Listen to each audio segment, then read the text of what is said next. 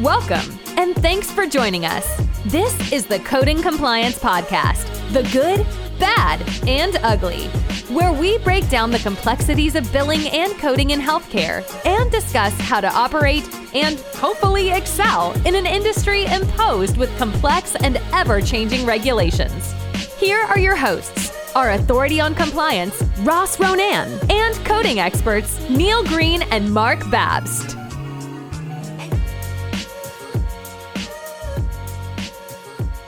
Welcome to the good, the bad, and the ugly, the Coding Compliance Podcast, here with the Coding Network, Mark Babst and Neil Green. Gentlemen, how are you doing today? Great, Ross. How are you? Great. Very well, thanks. Yourself? Great. It's nice to speak to you again. Well, we have a very special guest today, Sharon Nicka from Nicka Associates. And today we're going to be talking about the importance of independent reviews of revenue cycle plans, specifically as it relates to emergency departments. Sharon, welcome to our Coding Compliance Podcast. Thanks, Ross. I'm glad to be here.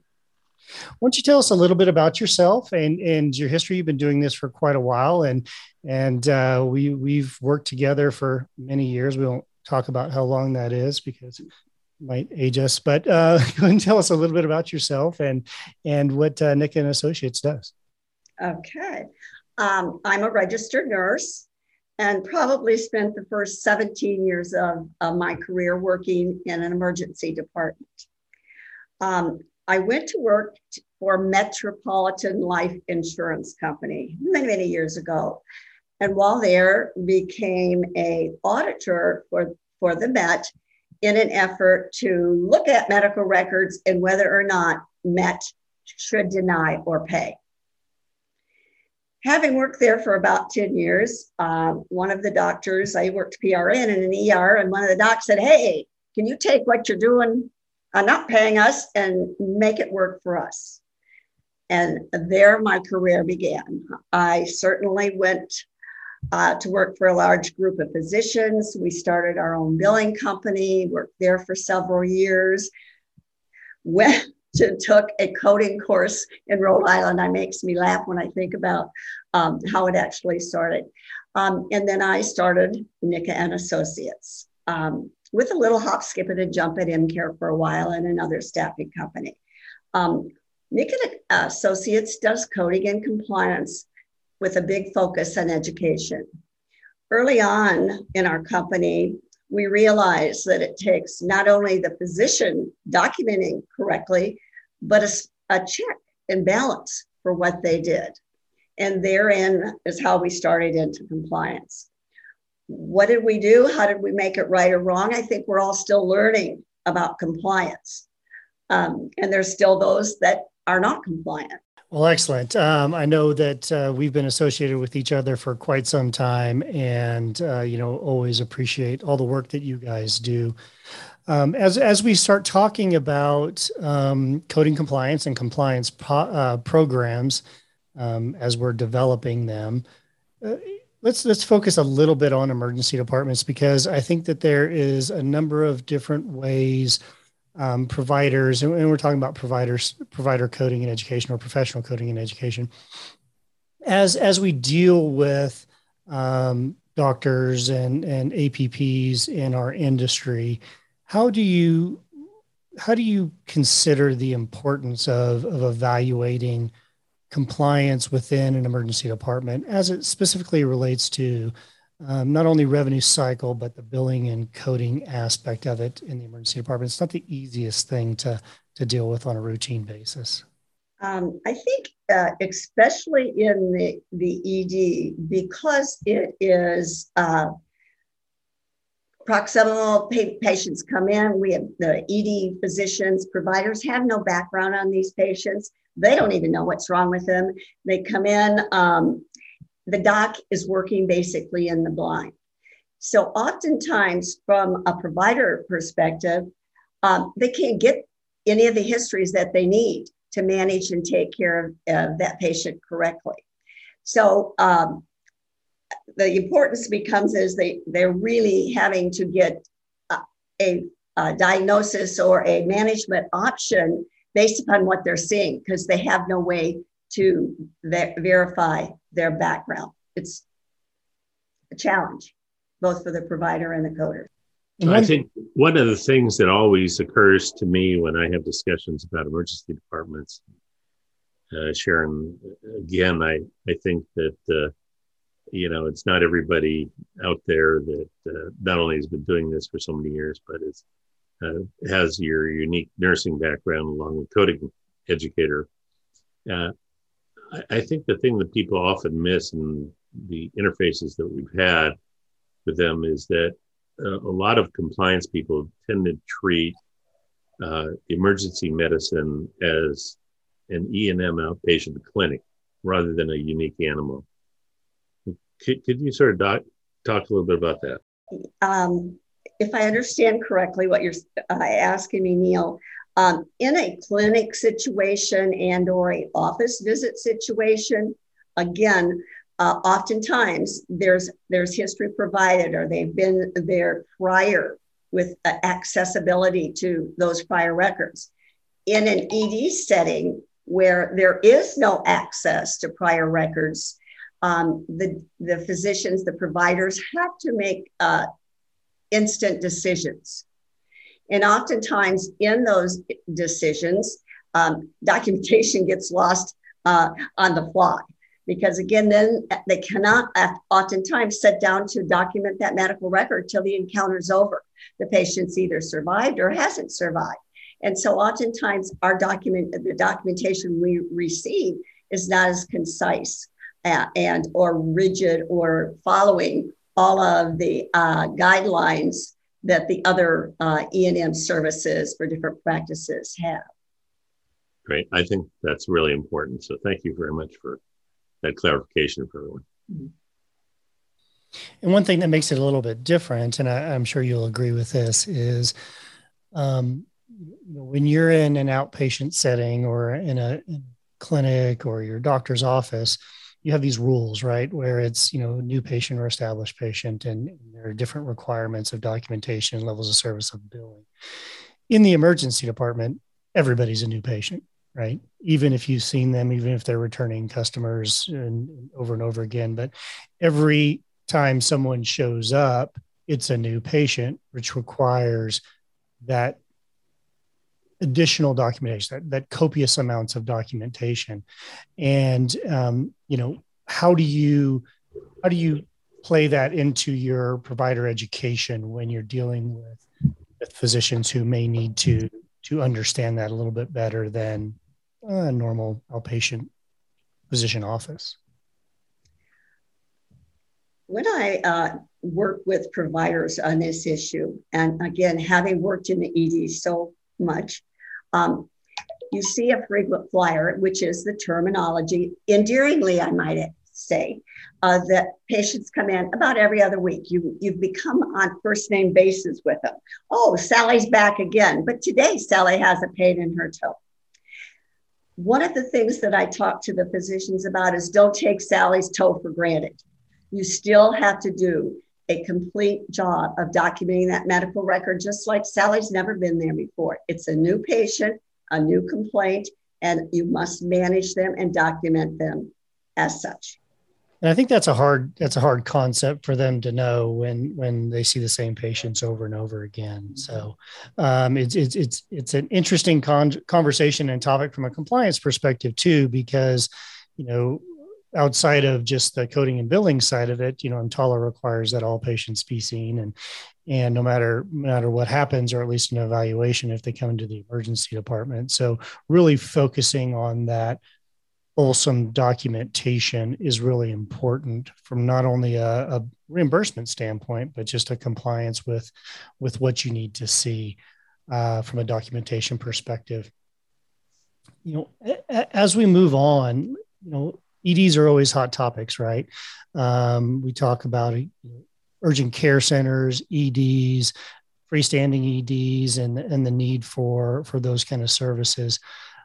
What are the current kind of hot topics that you guys focus on from a billing and reimbursement standpoint? Specifically as it relates to like level 5s and critical cares, because those are the highest reimbursed levels of service in the emergency department? What are the hot topics as it relates to those higher levels? Well, certainly both level fives and critical care have complex medical decision making. The thing that comes to mind is the sicker the patient, the more truly cognitive process and thought processes that we need from the physician. Because oftentimes they're driven by the interventions that they have to provide. So they don't give you, they may give you an in-depth procedure note. Maybe they've done CPR, maybe they haven't, maybe they've started multiple boluses, maybe they haven't, but they haven't documented, again, what they're really thinking and how they're managing it. And medical decision-making is very specific. They've got to tell you what they're thinking. And if they don't, and you get 2 lines documented, again, you can't give them the appropriate level of service if their MDM isn't detailed. So Mark and Neil, I know you guys do a lot of this kind of auditing exposure too. And as Sharon was talking about medical decision-making, I want to dive into that a little bit more and expand on it, because there are changes in the new regulations as it relates to some of the outpatient E&M codes, not necessarily related to the emergency services, but there's a lot of focus on medical decision making. Do you guys see some changes in how you're reviewing those records or how you're auditing? I know from a compliance perspective, I'll give my opinion after you guys talk a little bit, but is there any type of kind of nuance around medical decision making that makes it easier or more less risky from a compliance perspective that you would input here? Well, so as you point out, in the clinic setting, and I think that should be a big key to everybody understanding what Sharon's saying about the difference in the environment, is that there are different rules now governing outpatient visits and the documentation requirements. So you have a much different portfolio of issues that you're looking at, with the physician still being able to approach the clinical history that's usually well documented if the patient is a returning visit. Obviously, there's more similarities if they're not, as they start to come into a clinic and the clinic hasn't seen somebody. But I think that from my standpoint, the thing that I've seen, and I keep hearing back from our entire audit team, is that, everyone, I think, believe the word simplification would mean that doctors would document better. And I think Sharon alluded to this on the ED side, is that regardless of what you do about changing the rules, there are still documentation requirements. And I think that a lot of physicians, when they get going in a clinic setting, just like they do in the ED setting, have people interrupting them, doctors calling them, and they forget where they are in the documentation. And so most of the stuff we're finding in these new rules on this side of the coin is that, they're struggling to still adequately document the record, even under the MDM requirements. That's my 2 cents worth on that. Well, and Ross, I think that what happens in the ED setting is, again, the physician, the provider is focused on what they're doing. And they've often said to me, the last thing I think about is how to document my medical record. Exactly. I'm going to take care of the patient. And I think therein lies our challenge is to getting them to understand that no matter what, they've saved a life, but they've got to be compliant in their documentation. Or again, an outside payer is going to come in and say, this doesn't smell correctly, and we're going to do an audit. From a compliance perspective, when talking to my clients who are in emergency medicine, really try to tell them that, look, you need to create a defensible record. And in my opinion, the number one way of doing that is making sure your medical decision making, what you did, why you did it, the course you took, the sickness of the patient, and really documenting those different criteria is the number one jump off point. And, if I had to focus on some sort of provider education from a compliance perspective, I always say start there.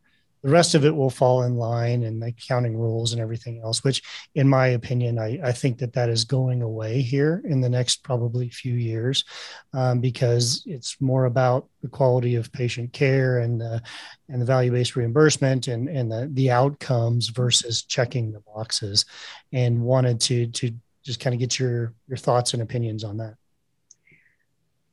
Absolutely. I think that we are headed to an outcomes documentation world rather than right now. A lot is directed at procedures as opposed to outcomes. So I think that's the wave of the future. And because we've had these same guidelines, especially in emergency medicine, since 1996, roughly, changing the mindset and what the requirements that they're going from procedural to outcomes is going to be the biggest challenge that we have. So with a compliance plan in place, it's a good educational tool. You can show them in black and white what they didn't write, but what they truly probably did. You can get it from the nurse's notes oftentimes. And ultimately, I think the providers are going to take that type of directive a little bit better than some of the other Medicare rules and accounting rules. So as we move on to other hot topics, a lot of times patients start out in the emergency department and, they've got three aspects of disposition, right? They either get discharged, they get admitted, or what was created as observation services, right? They don't know yet. Do they go admit? Do they go home? Or do they just need to be looked at for a while? And sometimes that happens in the emergency department. Sometimes there are different locations where it can happen as well. What's your kind of thoughts on the issues related to observation services and how they dovetail into what's being done in the emergency department? And not only that, but, what are the risk areas that a compliance program related to billing and coding should be looking at as it relates to observation? I think that observation has long been a target for audit. Part of the reason being is oftentimes it gets abused. It's high RVUs. The third-party payers don't want to pay for it because, again, they think it's abused. So I think being in the ED and deciding that they're going to observe the patient has to be completely documented a little bit differently. When do they think? Now, a good example is I have a provider that likes to think every patient should be observed. So the patient walks through the door and it goes transferred to observation status. Well, we all know that we have to examine them and evaluate them before they go to ops. So I think observation is truly going to be more accepted as we become more educated and what is required of why they really are observing them, and not as a dump all or a revenue stream, but more thoroughly to give better quality of care. So yeah, I guess I don't know if I answered your question completely, Ross, but. No, I think you did. Observation services is an interesting tool that should be used, in my opinion, from a payer standpoint as a benefit, right? So you're not paying your, tens of hundreds of thousands of dollars as an inpatient hospital admission for a certain period of time just to see if things work, but it's just to really evaluate the patient status. And, if the provider documentation is right on the money and utilized for what it needs to be utilized for, as you were indicating, I think it's a beneficial service. And the more and more that it potentially gets abused, the more and more it's going to be audited, and the more it's going to be requiring additional documentation. So, Mark and Neil, on your side of it, how do you see observation services playing into different compliance programs? Well, I see it from a coding standpoint that oftentimes healthcare systems are assigning people that don't have the sort of understanding of the environment as you and Sharon have outlined. They don't have a real deep background in ED and observation. Oftentimes you get a coder that's certified filling the slot, or you get a outpatient, what they call an outpatient coder, who's not only supposed to be able to be an expert in ED, but they're also coding imaging and outpatient surgery and on and on and on. It's very hard when you expect coders to take on a broader and broader role of the environments that they're coding for and expect them to come up with the right solution. And I'm sure Sharon would agree with that. If you're not dealing with people that really understand the ED chart and how someone could get into the observation unit, especially in this environment where, as she pointed out, observation units are being audited left and right, as we talked about before, level 5s in critical care. And, the physicians love all these things, because if there's any sort of RVU system that they're being reimbursed on, they're super excited about using these codes. So the problem is, just as Sharon's outlined it, is the documentation there, which is what I was saying before about level 5 in critical care. And then the second point is, what are the skill sets of the coder? What are you expecting them to do? And do you really have somebody that is doing this? Because there's very few ED coders, or physicians, I should say, that are actually doing their own coding. There are some, but very few. And so, when I look at this, I go, okay, so do you start off with the proposition that this person is an expert in ED coding? And what does their background look like? Yeah, and I was reading something the other day related to re-review or re-auditing of the 2 midnight rule. How does that going to play into observation services and documentation? Does anybody have an opinion on that? I'm going to defer to Sharon because she's closest to that. Raj, would you repeat that a little bit differently? I didn't quite understand it. So how do I see what the 2 midnight rule as it relates to inpatient? And I know that, with observation, that plays a lot into this 2 midnight rule aspect that's been discussed over many years.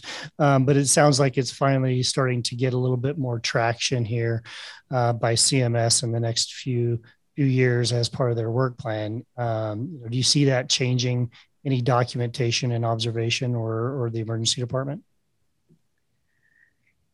Certainly with any focus like the midnight rule, it will change the way they document. But I haven't looked into my crystal ball lately, so I'm not sure what that impact will have. But it's going to have to change the way that the documentation is required. Yeah, it's an interesting thing we're going to keep an eye on. I don't think it's something we have to address at this point in time, but definitely as compliance programs and the documentation starts to work through, observation services and any type of corresponding short stay inpatients are definitely going to have to be looked at, because I think they do play hand in hand. Moving on to, the pandemic and all the things that went on for the last year or so, we've seen some expansion of the rules as it relates to telemedicine, and telemedicine was then allowed in the emergency department standpoint, all those E&M codes from, level 1s to level 5s. How do you see the expansion of these new services, A, continuing, B, look back from those standpoints? How are you seeing that in your business? It's an interesting concept, because we have clients in Alaska that have tried telemedicine, and the payer just is not paying for it. It just doesn't seem to work.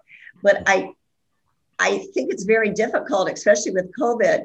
If you think about it, and you're doing, say, a telemedicine visit, you can't make a determination. You got to swab them, you got to touch them, you got to look at them. So I'm not sure if that wave of the future is going to work or not, because again, there are times when you can't do a diagnostic over a screen. You know, that's my there. In order for that to work, there's going to have to be a lot of significant changes in documentation requirements and payer behavior and payer expectations. Just my thoughts. Yeah, and I think technology is going to play a big portion of it too, right? Because you can't do the diagnostic services that are required for the documentation of, say, a level 3, 4, or 5, without actually touching and examining the patient hands-on, or at least taking a look inside with radiology or MRIs or CT scans. So interesting that you're seeing a lot of payers denying that, although with the emergency orders, it was one of those that was expanded from CMS's perspective to be able to cover those reimbursements because people weren't able to go to the hospital. So I didn't have a lot of clients that were taking advantage of the telemedicine side on the emergency departments because they were just open and they were taking patients as they come in. So I'm just curious about where we see that going, because I do think telemedicine is the wave of the future. Just may not be the wave of the future for emergency medicine. So Mark or Neil, any thoughts on telemedicine? Well, I agree with everything that Sharon was saying about how difficult it is to get a good diagnosis for an emergency case. So I think that, for those organizations that have urgent care setups, there may be a smaller percentage of those people that might apply to the telemedicine piece. But and the other specialties that we do, it has a much greater application, and certain specialties are really open to it and others are really not. I mean, most of the orthopods, for instance, that we deal with don't want anything to do with it because they want to touch the patient, but there's lots of applications to cardiology where they're doing follow-up visits and things like that. And they're just trying to do after visits that they're dealing with. And there is a lot of acceptance to those types of things. No, I totally agree. And although the wave of the future, we're far behind what it's going to take to get us there from a technology standpoint, at least in my opinion. Well, as we wrap up, wanted to talk a little bit about the skill sets in a compliance department for emergency medicine. When you're, both Sharon and Neil and Mark, you guys deal with a lot of compliance individuals, or even take one step back, revenue cycle individuals who deal with, providers who essentially operate and staff emergency medicine, emergency departments. Kind of, what do you think the skill sets should be for those compliance programs? Do they need to be clinical? Do they need to be more coder based? Do they need to have, experience in that type of arena? Can you just move them around from different services to another? What's your gut on that? We'll start with Sharon. And, how do you think a good compliance department and program, what that skill set should be for emergency medicine? I think it's important that your compliance department has divisions. For instance, if they're going to audit emergency medicine, then they have to understand emergency medicine.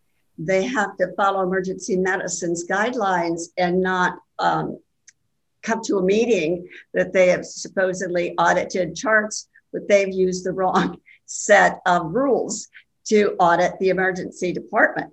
So I think they have to come to the table with understanding the specialty, especially the ED specialty of what they're doing, know those rules. And that means, what are we looking at, a clinician or a coder? I think it's all about experience and understanding the specialty. So that's my thoughts. Yeah, I would agree with Sharon.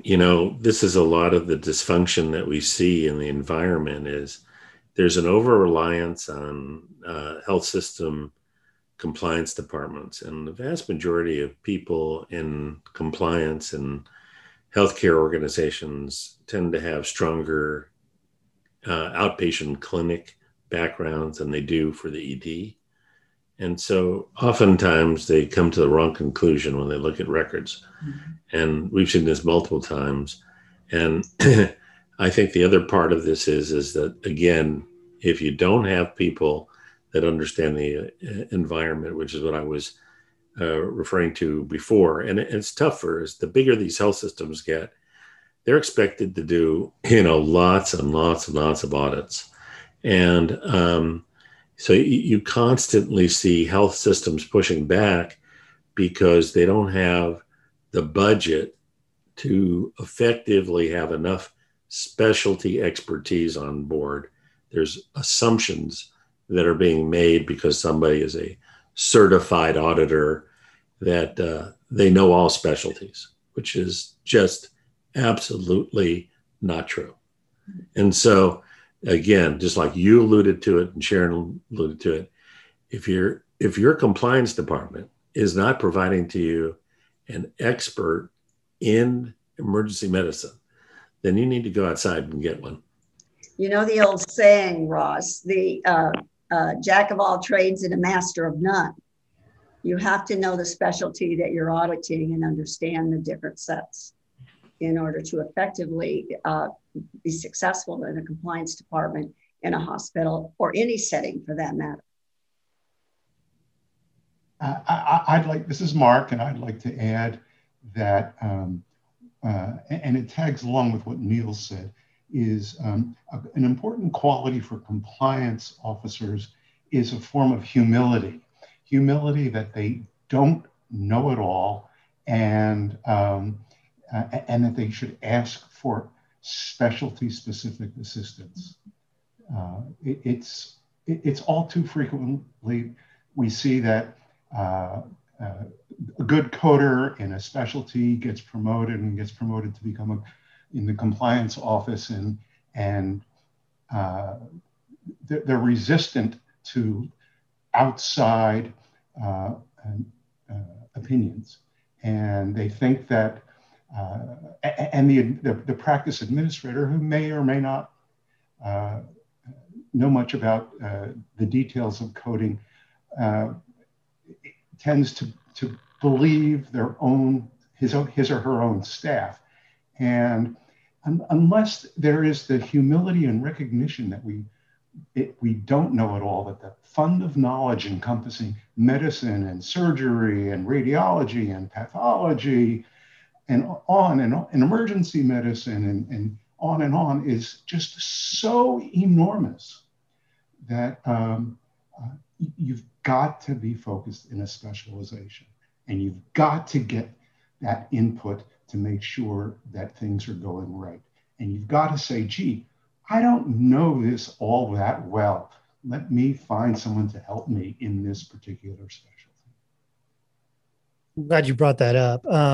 Coming from someone who's been a compliance officer over multi-specialties, to the extent that they didn't even correlate, whether it's emergency medicine, ambulance, or surgery, or anesthesia, or radiology. I can tell you, I know what I don't know.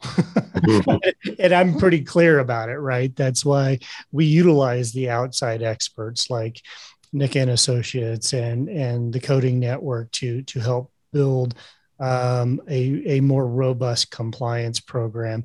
And I will be the first one to tell you that is the reason why when I established compliance departments, I set it up knowing that we are going to use experts in the industry. With that said, you are 100% correct that there is this stigma in the compliance officer world that you must know it all, you must do it all, you must be able to answer all the questions, which is a phenomenon that we've been thinking about for quite some time because it doesn't happen in the legal industry. You have general counsels who are part of hospital systems who have a plethora of outside counsels who they ask opinions of. They're not required to know every specialty in law that they have to deal with. Compliance officers should have that same resource as well. And I think far too often, the corporations, the hospitals, the practices that they work for really want them to know it all. And I don't think that that's the best way to establish your compliance program. I think you're 100% correct, Mark. And it's something that we, and as our company and you all, I think we can all work together to improve that process, because I think we all want better compliance with regulations and compliance programs. So, yeah, good. Well, it's what you don't know that can cause the most damage. Especially if you pretend to know it. Well, I really appreciate everybody's time today. Wrapping this up, we did talk a little bit about what are the specialties and the hot topics in the emergency medicine world, how to document correctly, and the focus on medical decision making, and what's going to take a company or a hospital or a practice to have a robust compliance department if you're dealing with specialty services like emergency medicine. I really want to thank Sharon for your time today, and Mark and Neil as well. We really do appreciate taking the time to talk about this subject today. Thank you very much, Rob. Be safe.